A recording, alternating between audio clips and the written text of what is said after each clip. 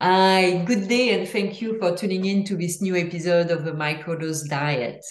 So, my guest today is Victoria Litman. So, very interesting lady. She works at the intersection of non-profit tax law, constitutional law, religious freedom, theology, cannabis, and psychedelics. So, it's quite a mouthful. So she really helps tax exempt nonprofits realize their potential for positive impact with a focus on emerging cannabis and psychedelics tax exempt sector. So she's going to tell us more about that in a minute.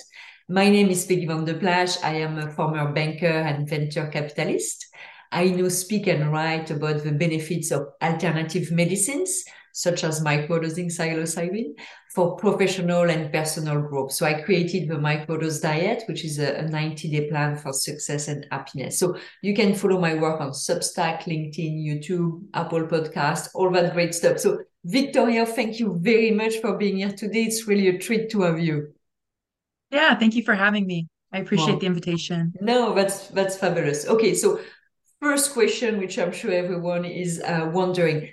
Tell us more about the help you provide to this tax-exempt nonprofit in the psychedelic space.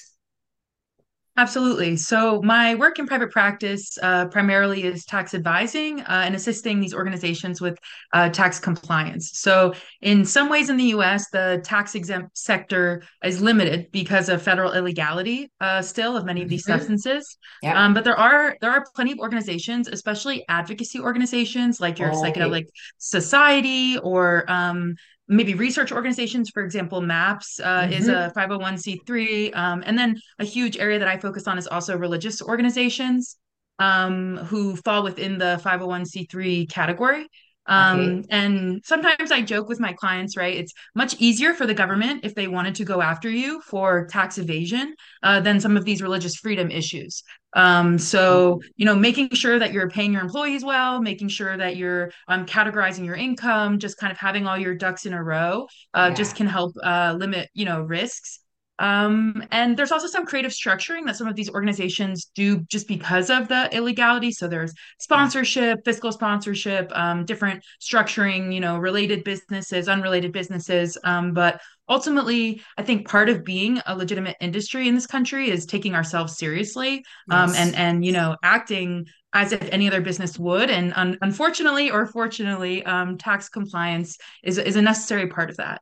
Yeah, so it's very interesting because I was interviewing a few weeks ago the CEO of a biotech company, and he was telling me that his background was actually in regulatory affairs, not at all in healthcare. And he said, if you want to be successful in this type of industry, you need to have a very deep understanding actually of regulation. So I can see why you're bringing so much value by understanding, all these fine lines that very often people focusing on maybe religious, angles or psychedelics might think that secondaries, but become very dangerous kind of for them if it's not on their radar. No, absolutely. So you are a founding member of the Psychedelic Bar Association. So what is it? How is it impacting the psychedelic industry? Sure. So it's an organization of lawyers just started a few years ago, focused substantively on the emerging area of psychedelic law, and all of that entails intellectual property, legislation, religious use. But they're also really interested. We're also interested in exploring, how can using psychedelics change how we think about being a lawyer and the profession more Oh, broadly, amazing. because lawyers aren't really known for being mindful or having good balance, right? So we're working on like what does it mean to shift how we lawyer.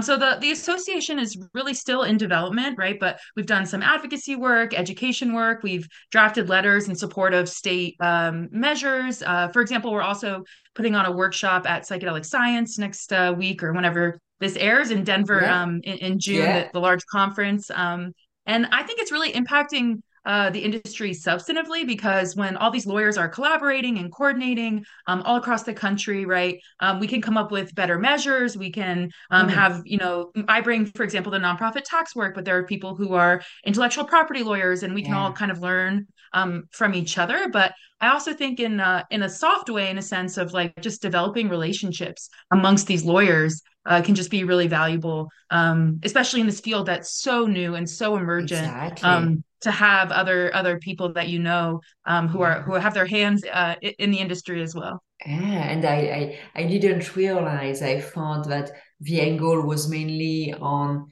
the application of law. I didn't realize that it was also more in terms of personal and professional growth that this association was supporting. To your point, lawyers, like people in finance, are not the best in terms of balance.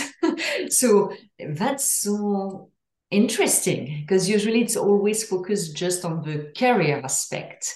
And what I mean by that is really the expertise, and it's really how can you become maybe more creative or more self-aware, all these things that will help you in your career, but that we tend to look at secondary. Did you see people really having appetite for that? I think it attracts a certain, group of people. Like, for example, one really easy example is like we a lot of times do meditation at the beginning of our meetings. And I've been in a lot of bar associations and that's not, necessarily common. But I think like it's a mixed thing. Like not everyone is as into it, but it's an ongoing experiment, right? Like, but Right, if you're in not and look, not everyone who works in psychedelics uses psychedelics, but many people, especially in these early stages, are coming to it because of their own experience. And so exactly. it's a space just beyond just learning the law to like trying to integrate, professionally psychedelics. But it's an ongoing experiment. We'll see what it Yeah, looks like in 5 years or 10 years. But yeah. it's been enriching for me personally, definitely. Yeah, I can see that. And it's fun as well to be with like-minded people, but also people who might come from a different perspective. As a business practitioner, I always like to think about riding the biggest wave. And psychedelic is a huge wave. And I can see why some people, whether in law, in finance, might be attracted to psychedelic, not because they're interested, but just because they see that it's such a huge pool that is just going to unfold over the next 5, 10, 15 years. So it's great to position yourself early. So I can see that it's not necessarily just people advocating, and it might be just a pure business decision to go in that direction. I'm sure you have some of that as well. Certainly. And I might touch on that in a later question that you have for me as well. Okay, that's fabulous. Okay, well, let's move on then. So, as I mentioned, you work really at the intersection of many different areas. And one that I think very interesting that you hold 2 degrees in religion and 2 degrees in law. So, how do you see these two fields connect? Do you even see a connection? And especially, I would say, in the context of psychedelics. No, absolutely. I mean, my journey to all those degrees was rooted in seeing the connection between religion and psychedelics, both legally, but also personally, but also historically. I mean, the history of the use of psychedelics in the world, m ancient history, most of it was in religious contexts, communal Mm-hmm. contexts. Mm-hmm. And then in the US today, even though there are some great, and the US is where I focus, I can speak Yeah. best to that.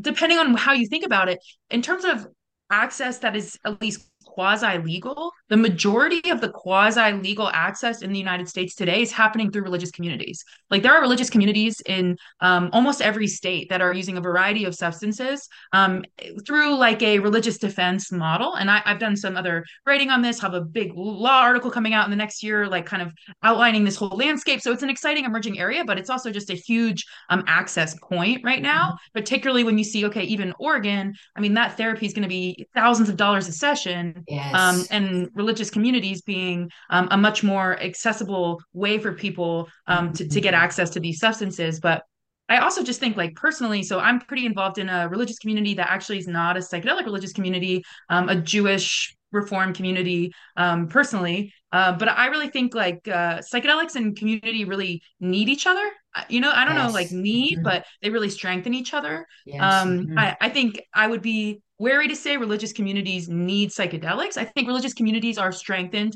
by tools for spiritual engagement, and that could be Yeah. meditation, it could be prayer, it could be dance, it could be Yeah. music. But I think psychedelics alone, and we're going to see this more and more as they become more accessible, like just taking a psychedelic is not going to create sustained healing. It just isn't. You're I going to have an agree. experience, I you're going to, agree.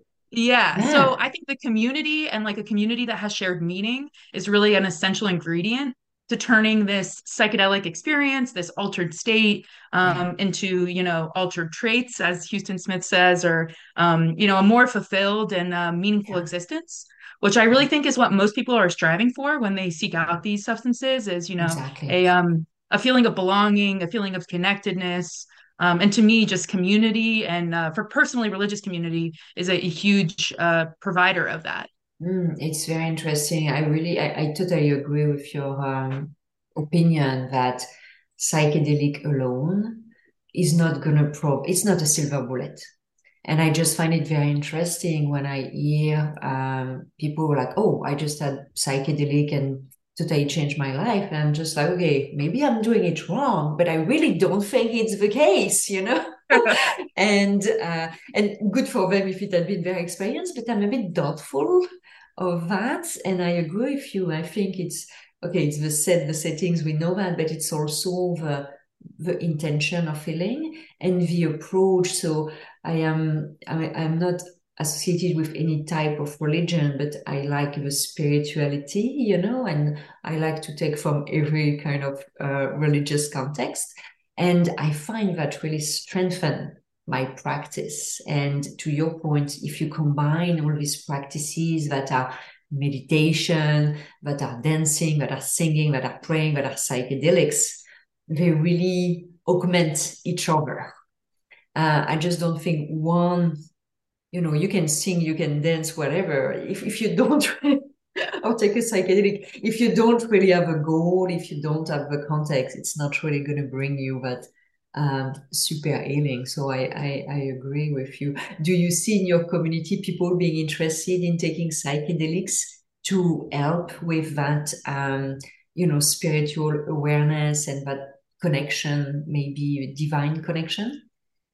I think in the Jewish community more broadly, there's definitely interest in exploration in my own community. So I also work in cannabis. I'm a cannabis law professor. So cannabis recently became legal in the state that I live in. And so I think people are starting maybe more with that. But every once in a while, Oh. I meet people who are like, hey, like psychedelics, right? So I also just want to say, like, I work in psychedelics. I am someone who's here because I think it's has the potential to really help people. And I wouldn't say like one experience can be really transformative. And especially I think when you're in a really severe mental rut, when you Mhm. just like giving you that perspective that things can be different. But I think it's kind of like a curve. It's like, okay, you take this substance and you have this like, oh, things are different. And then if you don't do any work to Exactly. sustain that, it'll be like, oh, it's different. Oh, wait, no, wait, I'm right back into it. Because so I don't want to say like, oh, it doesn't do anything, but like Yeah. if the goal is long-term healing and Yeah. not just like short-term escapism. Yeah, exactly. Absolutely, absolutely agree with you.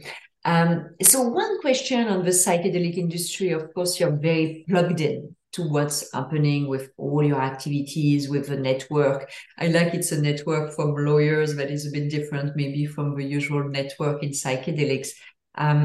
Where do you see the psychedelic industry going? Think aspirationally, I see many points of access. So sometimes people say, oh, medical or state regulated or religious use, and it's going to be all of them. Like it's not going to Hmm. necessarily be one or the other. Like some people Yeah. will get it through FDA sanctioned Yeah. medical, access points. Some people will get it through Oregon or Colorado or more state regulated access points. Some people will get it through a sort of a gray market Hmm. decriminalization, social sharing type model. Some people will get it through religious use. And I think we're going to see lots of trial and error. I think Yeah. some people said, oh, well, we saw in the US at least like state cannabis laws, we can learn from those, but it's different. It just is different because of how they're going about it. And then federal illegality just remains a huge barrier to both Yeah. cannabis and psychedelics, banking, taxes.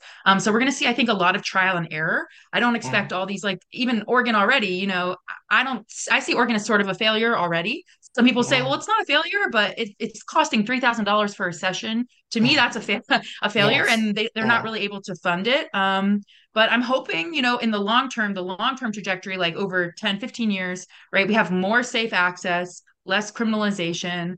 Yeah. But I don't think anything is guaranteed.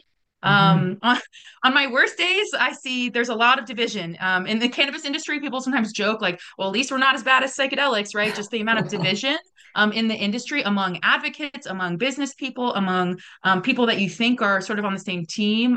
But to your point earlier, I think there are very real reasons why people disagree in the industry, and also in the cannabis industry. And a very basic reason, right, is some people are here because we believe that this has a healing potential, this can change people's lives, and we're motivated by that. And some people are here because they see a profit opportunity. Yeah. Hmm. And I think those things sometimes do work in opposition, Yeah. because profit can thrive when you have scarcity, right? Exactly. And that's sort of an opposition to creating access for people. But the Exactly. fun thing with Yeah. these drug markets, right, is like just like with most things, like making it illegal, it does make the access less safe and less robust, but people are doing psychedelics all over the country.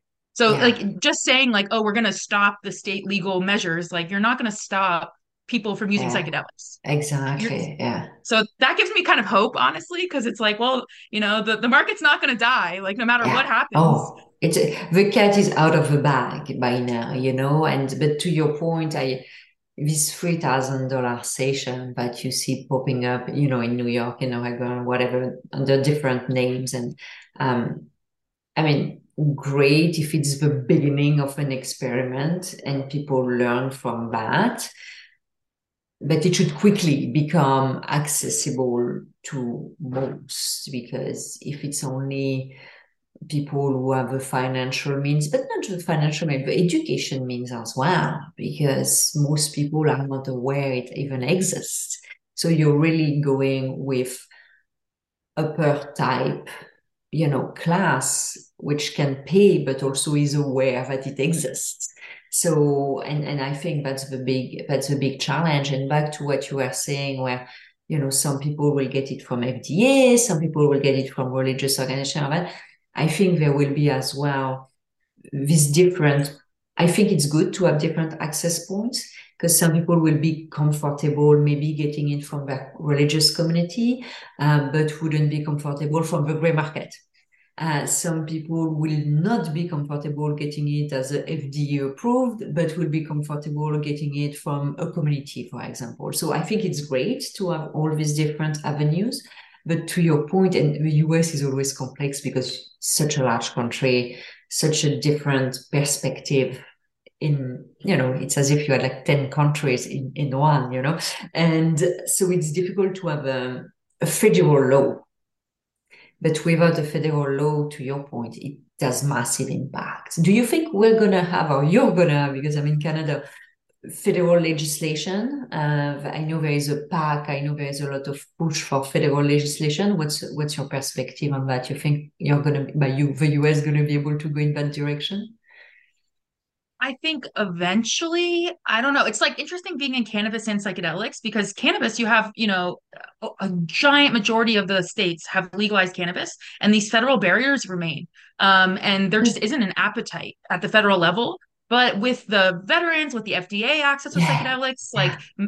but the thing is, like, then this might cause some challenges to the state regulated markets. Like, even if the federal law changed with regard to FDA, that wouldn't change necessarily. It wouldn't necessarily change the banking and tax challenges for like Oregon or Colorado. And then you're Hmm. like pitting against these markets and access. So I don't know. When I talk about like policy, I do some writing like think tank writing or other policy writing. It's right. Like my federal policy is decriminalize at the federal level and remove federal barriers and let the Hmm. states do what they're doing. And I think there might be more appetite for that because the federal government doesn't want to spend resources heavily regulating either cannabis or psychedelics. Yeah. But sometimes with cannabis, we say probably within the decade, Oh, you think psychedelic. decade? I mean, yeah, yeah. Like, I don't think it's going to happen this year or next year, Mhm. it's just not, it's like, even though when you're in the industry, you're like, oh, this really matters and people really care about it. In DC, like they don't care about it. They literally and Yeah. even the ones who are like, oh, they're the good guys who like care about justice, like they still have these antiquated ideas around drugs and stigma. And so yeah, I mean, I think there are certain areas like tax, although that's its own sticky situation because there's money Hmm. to be made from the government, Exactly. right? Yeah, yeah. But or religious communities where like we can chip away at different access points. I do spend a lot of energy on the religious side just because I think there's a lot of potential on access, and also Mm. there's more appetite because this is like a constitutional amendment that we have protections for Yes. religion. And so reducing barriers for religion feels, even though it's maybe not good, we have some allies that are people that I don't agree with, you know, people that are homophobic Hmm. or that Hmm. Hmm. transphobic, but they really value religious freedom. Yeah. Um, and so trying to maybe find those allies, Yeah. unfortunately, for these Yes. issues. I Yeah. understand. Yeah, I never thought about that, but you sometimes you have to be strategic as well. So thank you so much for all your insights. Do you have any parting thoughts, anything you want to leave the listeners, the viewers with? Sure. So I've said this in a few other settings, and I think I really I hold it as a reminder I need and maybe your listener needs. You know, it's really I think important to not be afraid to have strong opinions about things, about anything in the industry. You know, oh, this drug is, I mean, I'm not big on better or worse, but oh, I'm into this one, or I think this is how people should access it, or I think that this organization is really good or really bad. But I think you need to hold these opinions loosely. Like you need to be willing to change your mind about them. And another thing on that, you know, clearly define your mission. Figure out why are you in this? You know, like for me, I've really sort of crafted it over time. Like I want to help expand safe access to these substances and to knowledge about them. And sometimes that means I do support like FDA regulation of these, but I also Yeah. support, you know, decriminalization and Yeah. religious use. And you can hold different ideas, but if you know what your mission is, it allows you to then consider these more clearly. And I would just say also kind of be wary of trusting everyone in the industry. I see this all the time, especially in psychedelic spaces. Maybe because people feel like, oh, you do psychedelics, I do psychedelics. Yeah. We're Oh. vulnerable. Our mind is open. Our spirit's open. But just like every other industry, and maybe even more so because of the, especially right now, it's so early. Some of the people that are attracted to it, right? There are people who are taking advantage of other people. There are people Mhm. that are harming other people. There are also great people, but I think it's like, well, we all work in this industry. We'll just be great friends, and it's like that's Ah. not, you know, just Mm.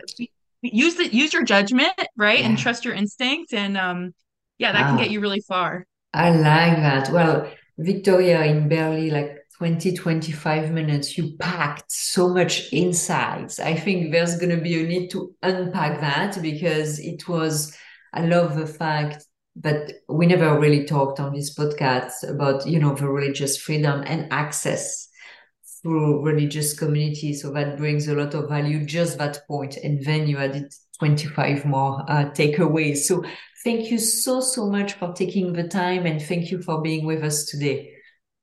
Yeah, thank you so much for having me. It's been a pleasure. Thank you, Victoria.